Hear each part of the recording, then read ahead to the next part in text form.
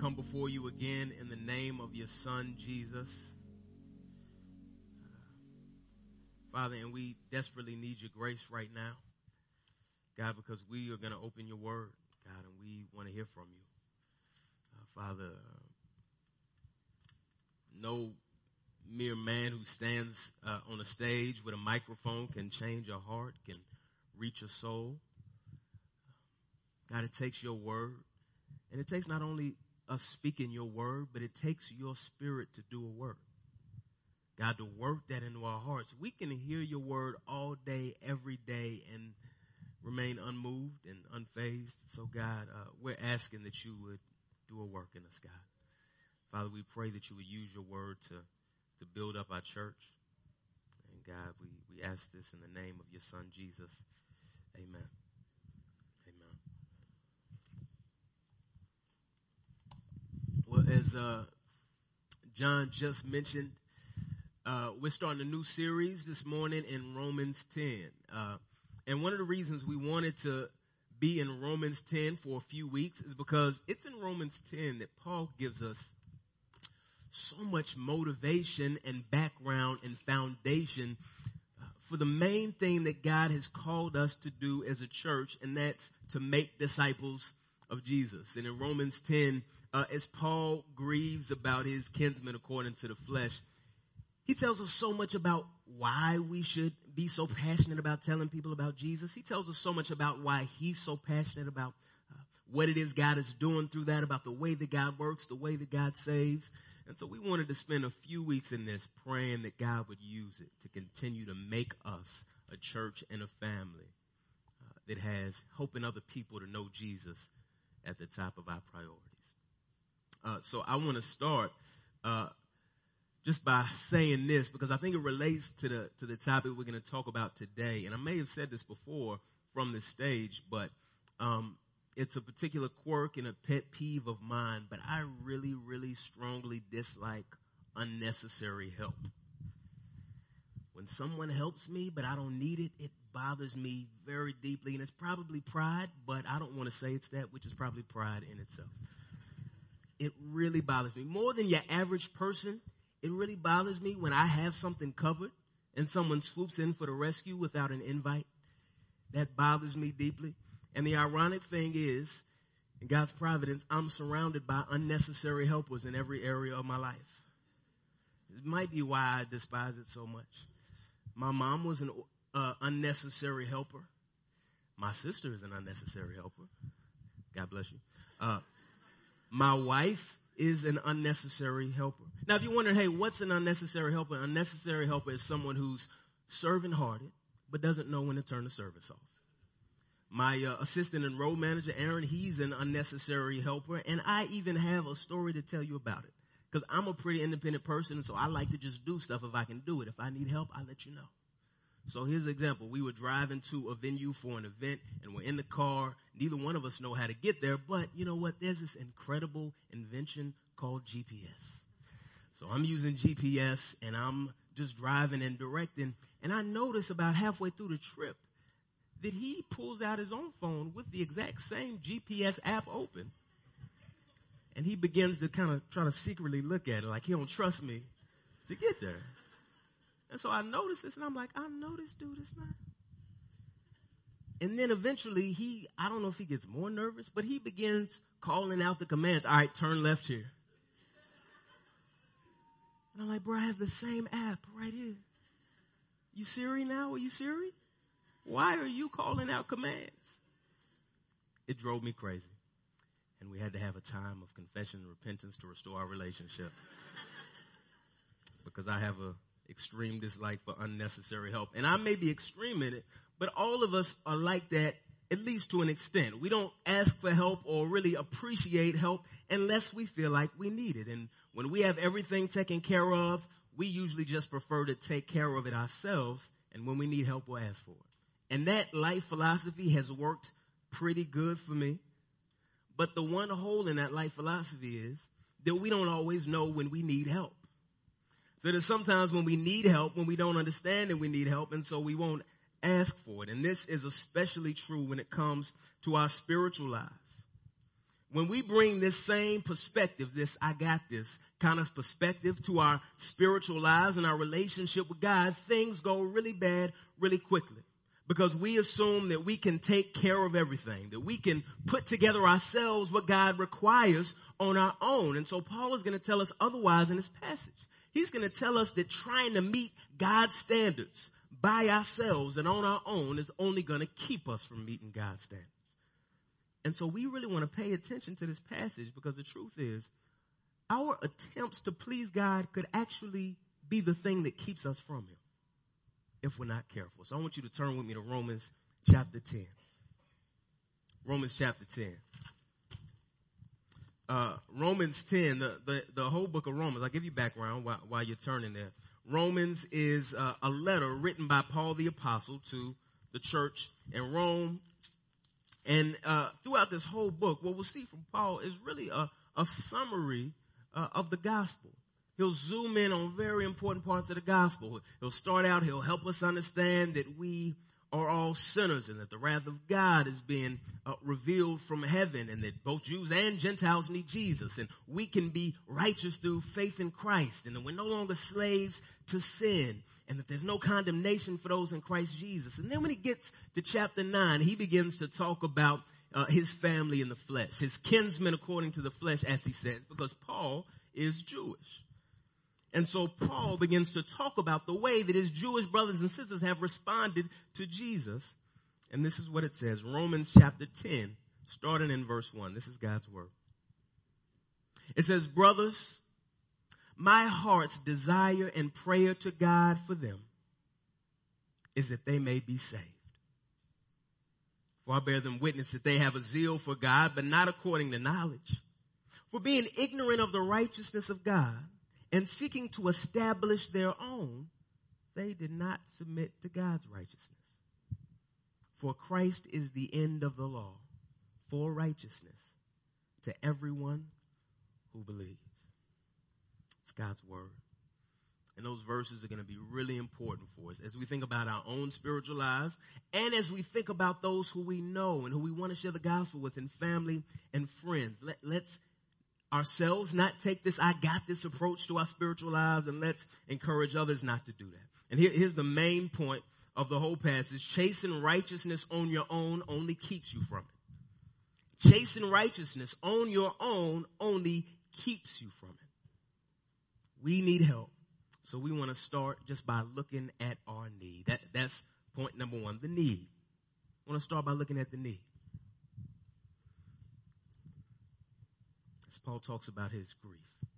Of course, one of the most important people in my life was my dad. And my dad was not a very emotional person, which meant it wasn't strange for me to see him really happy or even mad, but it was strange for me to see him sad. I can only remember a couple times in my whole life ever seeing him cry. And one of the times when I saw him cry is when we went to visit his family in Houston. And we went and he saw one of his sisters, and then we went on a drive. And I couldn't understand why my dad was suddenly so sad and why he was crying. And what I was too young to understand and catch on to was that one of his sisters at that time was addicted to crack, and he hadn't seen her since then. And so when he sees her and he sees the way that it's changed her physical appearance, he's shaken. And so I don't think she would mind me sharing this, because she's been clean for a long time, went to rehab, met her husband in rehab. They both met Jesus, and they love Jesus, and are doing great. But at this time, my dad is brokenhearted, and it's obvious why, because he's seeing a family member who's being destroyed by something and is on a path to destruction and is clinging to the very thing that will destroy them.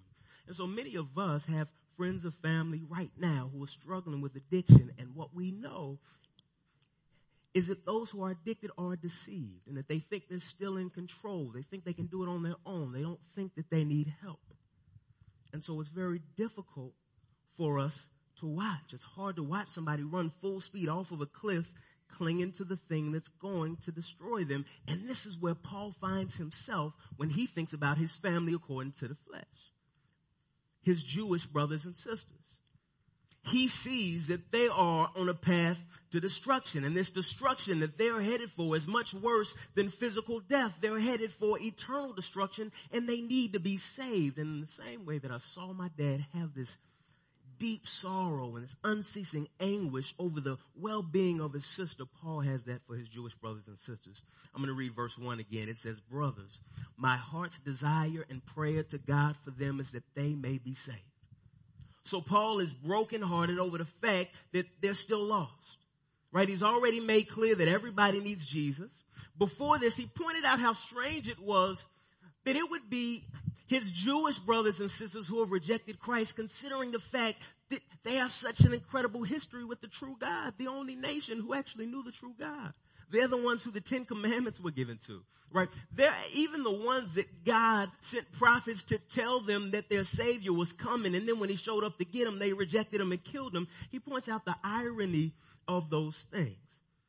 And in chapter 9, when he talks about it, he says it like this. He says, I have great sorrow and unceasing anguish in my heart, for I could wish that I myself were cursed and cut off from Christ for the sake of my brothers, my kinsmen according to the flesh.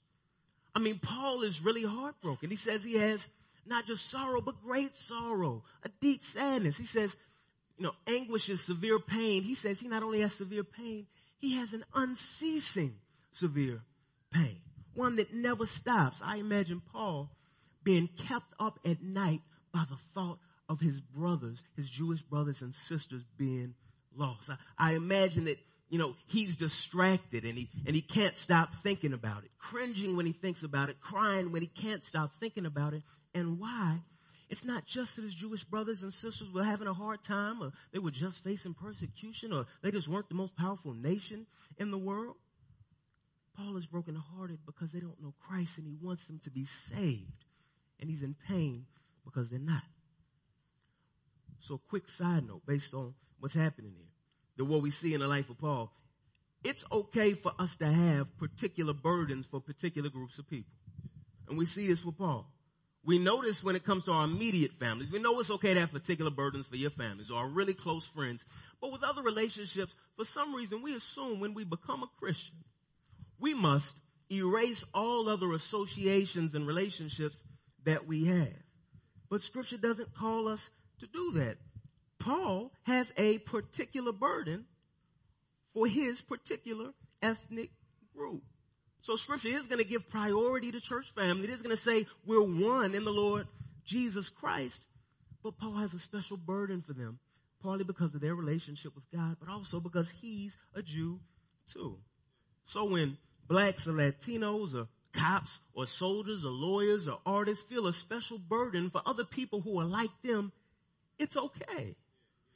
It's okay unless it turns into an assumed superiority or valuing somebody more than others, assuming they're more valuable or more beloved by God because they're in that particular group. But it's okay to have a particular burden, especially when it comes from the kind of love that wants what's best for them. What we see with Paul, right? He's not just saying Jewish people are cool. I like their music better. That's not what he's saying. Paul is saying, no, these are my kinsmen according to the flesh. I want them to know Jesus. That's what my heart beats for. And so because we're going to have those particular burdens sometimes, those particular burdens that are okay, sometimes when stuff like the things that have happened this week go down, some of us will feel the pain of that tragedy more deeply than others.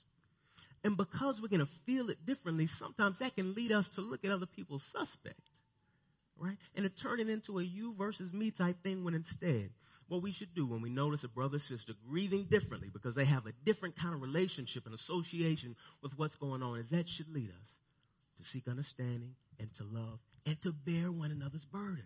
This is one of the incredible things about being part of the family of God. You never have to bear a burden by yourself ever again.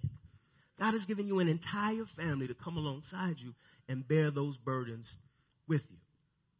But I want you to notice that as Paul does this and he talks about his family according to the flesh, even while he does that, he's talking to the Romans, a church made up of both Jews and Gentiles, and he addresses them as brothers because they are his family in the deepest sense. The bond that comes with those who know Christ is deeper than any other bond possible. And that deep bond should lead us to want to bear one another's burdens. that's a side note. If I do too many side notes, we're going to be here too long.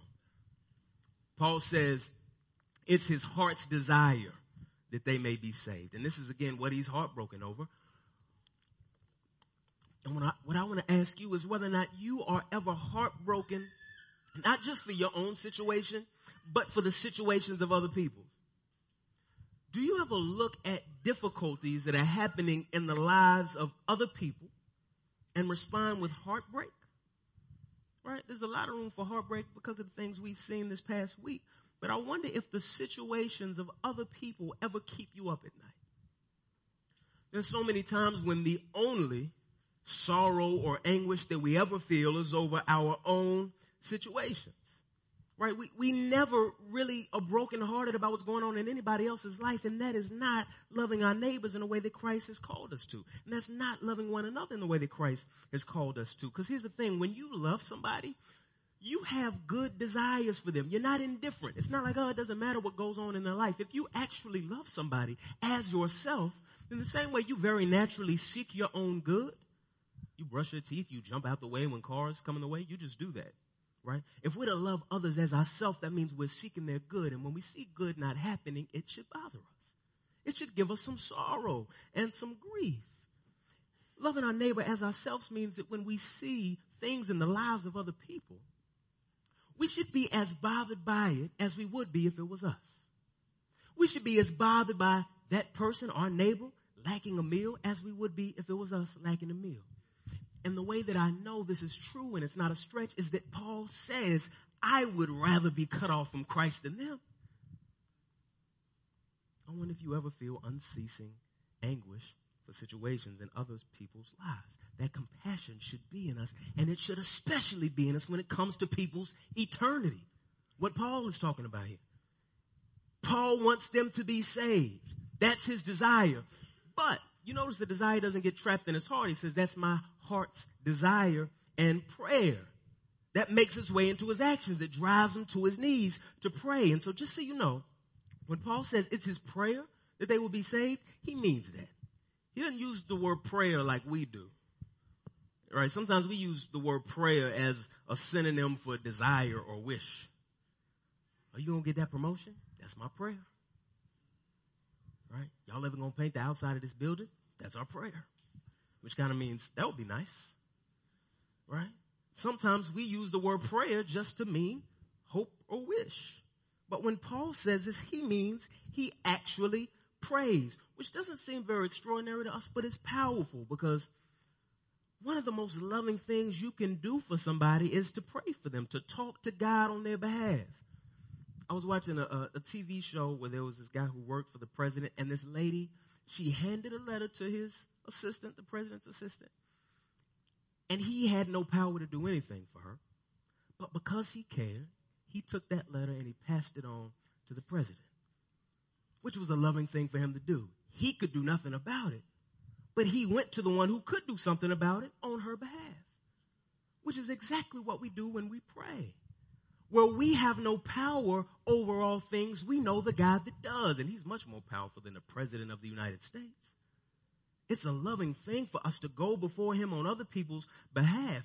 And these days, most of the time when people in public talk about prayer, they talk about it in contrast to action. Like whenever there's a mass shooting, people on Twitter love to mock politicians who put out statements saying their thoughts and prayers are with victims. And those statements are worth mocking if prayers just means positive thoughts. Because a positive thought has never done a single good thing for a single person. But if we're talking about actual prayer, then of course it's not to be mocked. When we pray, we have to understand that prayer is not something we do instead of action. Prayer is not something we do before action. Prayer is a particular kind of action. So when we pray together on Sunday morning, like we've just done, or when we pray together the first Sunday evening of every month, we're doing an important part of the work God has called us to do. Right? It's not the only work we do, but it's at the top of the list. And it's not a bonus. It's not extracurricular activity. It's the one thing that must be paired with every other act that we do. Do you understand how central prayer is in that way? That there's no other act that we should do without this one accompanying it? It's foolish to try to do things without praying. If somebody wants a ride, and I say I'll give you a ride, but I don't fill up my tank beforehand, nice thought. Nice of me to give them my time, but we ain't getting there. Right?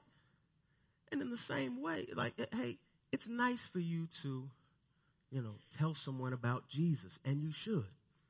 But at the end of the day, you don't have the power to change their heart and give them a new one. Right? If there's actually going to be fuel that will make anything actually work, we should go to the God who can do something about it and ask on their behalf, which is exactly what Paul is doing here. We don't have all the power and authority, but God does. We have to be a praying people. Quick encouragement to come to Sunday evening prayer when we do it at the first of every month. It's not really it doesn't seem that appealing because it's not like a Sunday service where you get to watch and there's songs. You don't have to do nothing. You just get to watch, and some of it's entertaining. And John might tell a joke while he's preaching, and you laugh before you zone off again. It's not as appealing, and it's not really that fun. It doesn't seem that fun. But if things have to seem fun for us to give our time to it as a church, we're not going to be very fruitful. There are a lot of very mundane, regular things that God calls us to do often, and prayer is one of them. I want to encourage you to come to that corporate time of prayer. And if you feel a little guilty, good. So with that in mind, I want to ask you, whose salvation have you been desiring and praying for in this past week? Take a moment to think about your past week. Who that doesn't know Jesus, have you been desiring that they would know Jesus? Have you been in unceasing anguish about because they don't know Jesus and asking God to save them? Don't you think about that for a moment? A quote I heard that I love is, if God answered all of your prayers from the last week, how many people would have got saved? That's a good question to ask ourselves. This is the main reason that we planted this church, because we want people to be saved. And the salvation of people in our neighborhood and in our city and in our world should be on our minds all the time. Look, there's some things we don't know about people when we meet them for the first time. We don't know their likes and dislikes. We don't know all their individual needs. One thing we do know every time is that their ultimate and greatest need is to be saved, is to know Jesus. We have plenty of other needs, yes, but for all of us, our greatest need is to know Jesus. And if we try to secure a relationship with God on our own, we'll just be ensuring that we'll never have one. It has to come through Christ. So I want to encourage you to think of a person right now. Write their name down, type it in your phone, whatever it is, and commit to pray that God would save them. Commit to pray for them every day this week that God would save them. And one thing that happens when you pray God will save people, you begin to feel compelled to tell them about Christ when you see him. If you've been thinking about and praying that God would save someone, and God has actually given you that message, God begins to open it. You'd be surprised if you ask God to open doors to share the gospel, how many more open doors you'll recognize. Prayer is a necessary part of our evangelism as a church. Quick side note. This is my longest point. Don't get worried. Let's keep going. Somebody may say this. Okay, we're talking about praying for people's salvation. Paul is in anguish because his kinsmen according to the flesh, his Jewish brothers and sisters are not saved. Somebody may say, saved from what?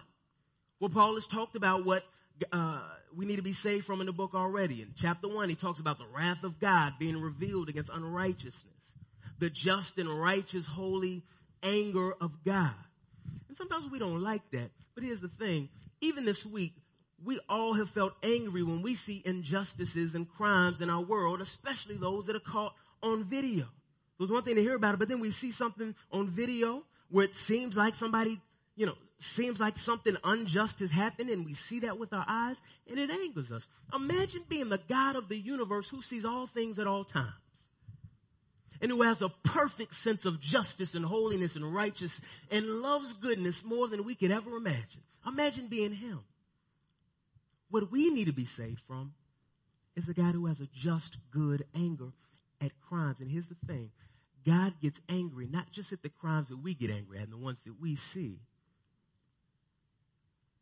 but any crime against him, any rebellion against him. Our lies, our pride, our lust, our bitterness. God's wrath is something we need to be saved from because all of us have sinned against him. And so as Paul thinks about this and the reality that hell is real, that there is an eternity of separation from God, this is why Paul has unceasing anguish, because it bothers him deeply that his brothers according to the flesh could be in it, and we need to be saved from it. And God sent Jesus to do that. And we should desire that people will be saved, which is offensive these days, to want somebody to be saved, because we're in a day and age where it's very offensive to suggest that for any reason you have a message that somebody may need. Comes off as self-righteous, right? Where people think you're wrong if you ever think somebody else is wrong. I'll let you wrestle with the irony of that. How dare you think somebody else is wrong? That's wrong. But Scripture makes clear that it is a good thing for us to want others to be saved, and we should pray. And as our culture increasingly feels like it's wrong to want something for somebody that they don't want for themselves, there's going to be that little voice in the back of our head like, don't do that. Don't say that. That's self-righteous. I want the voice in the back of your head to be the voice of God, where he's commanded us not only to desire people to be saved and to pray for them to be saved, but to tell them about the good news that can save them. Last thing I want to say here. The gospel is of first importance. And Scripture is clear that our greatest need is to know Jesus. This is why this is Paul's main thing he's thinking about. But it's not our only need at the moment. Meaning, there are other needs that we still have that the gospel doesn't meet right now, which sounds like heresy. Let me just tell you what I mean. You need food and water or you'll die, right? So while the gospel does nourish us spiritually, you can only fast for so long before you go ahead and meet Jesus. If you fast for a really, really long time, you will get very close to Jesus. Okay? We need food and water.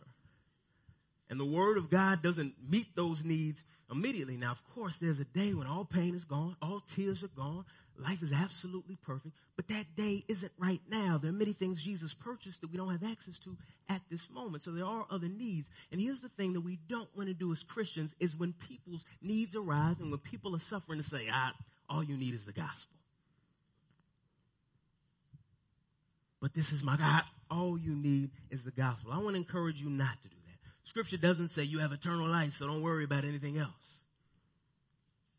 That's not what Scripture calls us to do. The gospel is of first importance, but that doesn't mean that nothing else is important. Jesus, who made clear that he came to save sinners, didn't treat people's pain and suffering as if it was unimportant. So I want to encourage you to remember that God has called us to love people and to think not only about their future and their eternity, but also to think carefully about how to love them where they are right now. Where they are right now. And God makes clear that as we care about people and love people, that it assists that witness of the gospel. And it doesn't make sense to be like, hey, I love you. Let me tell you this message because I love you. But hold on real quick. This particular thing is, don't worry about that. The gospel, I love you. Do you think they'll believe that we love them and we care about their eternity if we don't care about what we see right in front of us? This undercuts our gospel message of love when we don't love people where they are in the moment. We refuse to grieve. We refuse to mourn. And we just want to throw out cliche statements that may be true, but there may be more to say and more ways to walk with people and more ways to love people. So we have to engage. We have to care about people. We have to love. We have to act. Our citizenship is in heaven, but that doesn't mean we have no work to do now. So as we do, though, we want the gospel to be of first importance. One pastor said we care about all suffering, especially eternal suffering. And that's a good perspective to have. So like Paul, we should be desiring more than anything that people will be saved because hell is real, and that should break our hearts. And the more we try to erect our own righteousness, the further we get away from his. So Paul's going to tell us further why he's praying for them, what seems to be in the way of their salvation at the moment. Right? So number one was the need, salvation, and number two is the barrier. Number two is the barrier.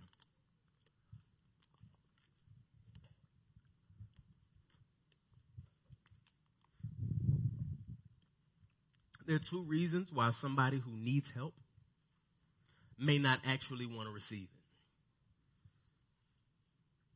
There are two main reasons, and the two reasons are related. Those two reasons are ignorance and arrogance. They don't understand they need help, and they just want to do it by themselves. Those are two sides of the same coin, ignorance and arrogance. And Paul's going to point out those two barriers in the hearts of his Jewish brothers and sisters.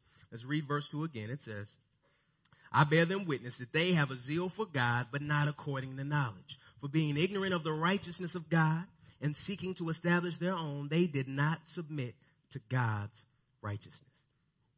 Paul says that his Jewish brothers and sisters have been zealous, but not according to knowledge. That's their ignorance. I hope we understand that zeal by itself is not a virtue. There are zealous racists, and there are zealous murderers, there are zealous adulterers, there are zealous money embezzlers. Zeal is only good when it's aimed at something good. Because you know somebody can be really zealous and enthusiastic about something and be wrong. One very clear example of this for me, and I can say this because he's not here, is how Pastor Richard talks about LeBron and the Cavs. Okay? He's very zealous and enthusiastic, but logic leaves him. I have another friend in this room like that. I'm not going to call him out, but his name starts with the A and ends with Licks Medina. We could be watching the game. LeBron could be 0 for 30, and Pastor Richard will be like, see, he missed 30 in a row. That's why he's 10 times better than Jordan. He can miss every shot and still be better. And I'm like, bro, stop. You're very enthusiastic, but you're wrong. We can be both zealous and sincere and wrong, even with more serious things. So you think about politicians. There can be politicians who are crooked and don't really care, but others who really do care, want to do the right thing, want to help people, and you commend them for that, but they can still be wrong. You can be zealous and sincere and wrong all at the same time. But for some reason, when we get to religion or relationship with God, we assume that good intentions are the only thing that really matters. We assume as long as somebody is sincerely pursuing what they think about God, then they're fine, right? And so we cringe at the thought of calling someone's religious or spiritual pursuits wrong. Even as I said that, some of y'all cringed. It's a universal symbol for cringe. Shoulders up, head down. We don't like to hear that. But again, zeal doesn't mean we're right. So like when I was in school, I did this more often than one should, where there's an assignment based on particular reading. There's a quiz on it the next day, and I read the wrong part. Even the times when I was like, I'm really going to do good this time, and I read it really carefully, and I studied really carefully, and I was ready to go, and I got there, and I read for the wrong section. So the quiz is there. There are questions, and I'm thinking, don't remember that from last night. And I can't just write in all the spaces, my bad, I did the wrong. That's not how it works. Just because I was really zealous and I prepared, that means nothing because I was zealous and I was preparing for the wrong thing. And as we all know, professors are incapable of empathy, so they don't care. My zeal, my preparation does me no good. And similarly with God, if he's mapped out a particular way to follow him and then come to know him, it doesn't matter if we're sincere and zealous if we're wrong, if we don't follow the path he's mapped out. So you can prepare to meet God all you want, but it's useless if you prepared the wrong way. Zeal doesn't cover a multitude of sins. And this is important for us to remember in a churchy city like Atlanta or like Dallas, where I grew up, where so many of us often go to church just as a way of life.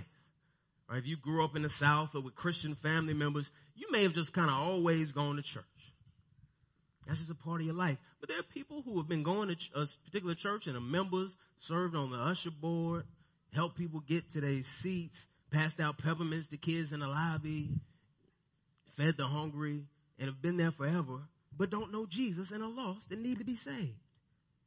Right? That may be some of us, and I hope that you don't assume your attendance to this building or any other church building can save you. That's not what saves us. We shouldn't assume that because someone is sincere and zealous and active that they know Jesus. So it's good for us to ask ourselves sometimes, why is it that we think we know Jesus? Right? What is it that makes us think we're saved? If it's based on our religious activity, then we should think again. And with our neighbors, friends, and families, it's good sometimes to have conversations just about, why is it that you call yourself a Christian? And you'd be surprised sometimes. And it's a good thing for us to encourage people, remind them we cannot earn our way to God. The particular kind of knowledge Paul talks about them lacking is close to the knowledge that we lack sometimes. So listen, he says, for being ignorant of the righteousness of God and seeking to establish their own, they did not submit to God's righteousness. They knew God required righteousness, but they thought that they could meet his requirement themselves.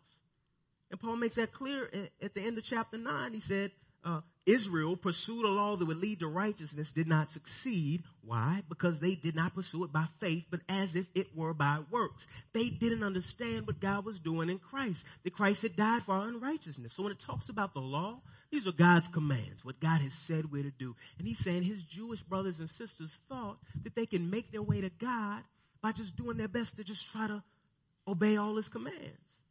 And Paul is saying, the reason that they are not righteous enough, the reason they didn't meet God's righteous requirement is because they thought they could do it themselves.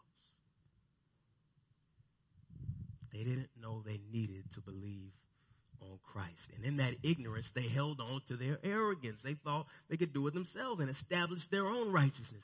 This would be like if you found out you were sick and dying, and the way you responded was by going to build a new hospital.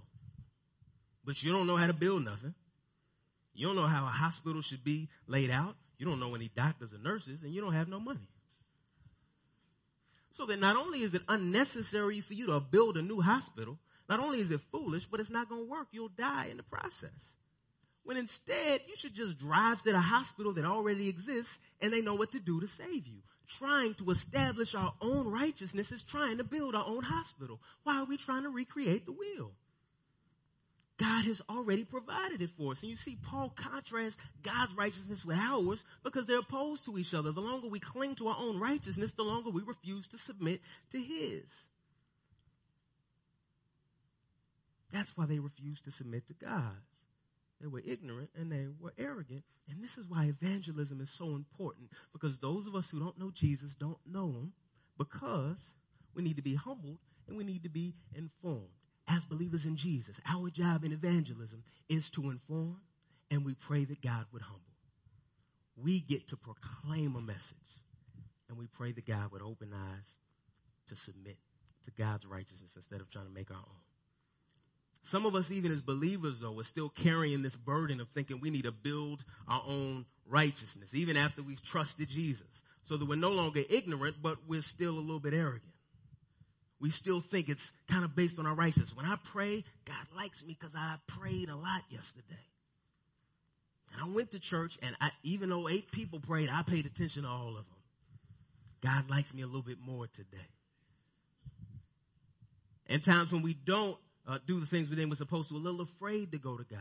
Again, thinking that we have to kind of build our own righteousness to get to him. And when we do this, we momentarily reject the work of Jesus in exchange for our own. That's like looking at what Jesus did and saying, thanks, but I'm going to do a little more just in case. It's like when you don't trust somebody to do something, like you're going to bring drinks to the party. Yeah, you're like, I'm going to get some drinks just in case. I don't know if you're going to do that. And this is what we do to Jesus. Like, I know you said you got me righteousness-wise, but let me just make sure I store up some just in case you don't really come through. That's what we do when we momentarily begin to depend on our own righteousness as our way to God. And the interesting thing is, the beautiful thing about knowing Jesus is other religions are calling you to earn your way, to do enough good works. And Christianity is saying, no. Any attempts to do that are foolish. Right? The Bible is aware of how broken we are. You think you're the only one who knows how broken you are. Scripture knows too. God knows too. And it's true to life when it says none of us are going to reach this state of perfection that gets us to God. And Christianity recognizes that. 2 other quick notes on self-righteousness. It not only keeps us from God, it keeps other people from God. So when we, pretend like we just have it all together, we're perfectly righteous just because we're cool like that, that does not make people want to come to your church and meet Jesus. Because they're like, I know you're not righteous like that, so you're delusional. I don't know why we think pretending to be perfect would make people want to know Jesus. Because even if they do think you're perfect, they're like, well, that's for perfect people, not messed up people like me. Instead, what draws people to Christ is saying, yep, we're both messed up. And let me tell you, this is where I found hope and salvation, and he's the only way. I think you'd benefit from the same. So righteousness also ruins relationships. A lot of our marriages would be in much better shape if we weren't under the impression that it was our righteousness that was most important. We would blame people a lot less if we were more aware of our lack of righteousness. We would have better relationships. We would stop trying to win every argument. You know, sometimes you know you're wrong, but you're like, but I'm in it now. I just got to finish. Making up new stuff. Well, I said that because I was playing devil's advocate. And it was a test and you failed. It's like, stop. You don't have to be perfectly righteous. That's the whole thing. We're not. That's why we need Jesus. The need is salvation. The barrier is ignorance and arrogance, our own self-righteousness. The solution. Number 3, the solution. What God did to lift that burden, that we wouldn't have to build our own righteousness, is life-giving. He sent Jesus. This is what verse 4 says. For Christ is the end of the law for righteousness to everyone who believes. So remember this. Chasing righteousness on your own will only ensure that you never get it. And he's saying Christ is the end of the law. What does that mean for Christ to be the end of the law? Paul has already pointed to how his Jewish brothers and sisters have been interacting with the law. They've been trying to keep it with perfection and earn their way to God, right? To try to build this kind of beautiful work by themselves and then offer it to God and say, please accept me in light of this. And Paul is saying, no, because Jesus came, it's the end of that. It's the end of trying to justify yourself with all the stuff that you can do. But it doesn't say just for everyone. Christ came, so now everyone's good. He's saying for those who believe, everyone who believes, right? He's saying Christ came, and if you've trusted in Christ, you have his righteousness. This is the doctrine of justification by faith alone, right? The way that we're justified before God, seen as right before God, righteous before him, is by faith. This is a burden that we don't have to carry, right? Of presenting ourselves righteous before God. We've been made righteous by faith in Christ. Christ is the end of trying to make ourselves righteous. And this is why Jesus is the only way to God, because there is no other religious figure, teacher, person who offers you the righteousness of God. No one else even offers us what we need.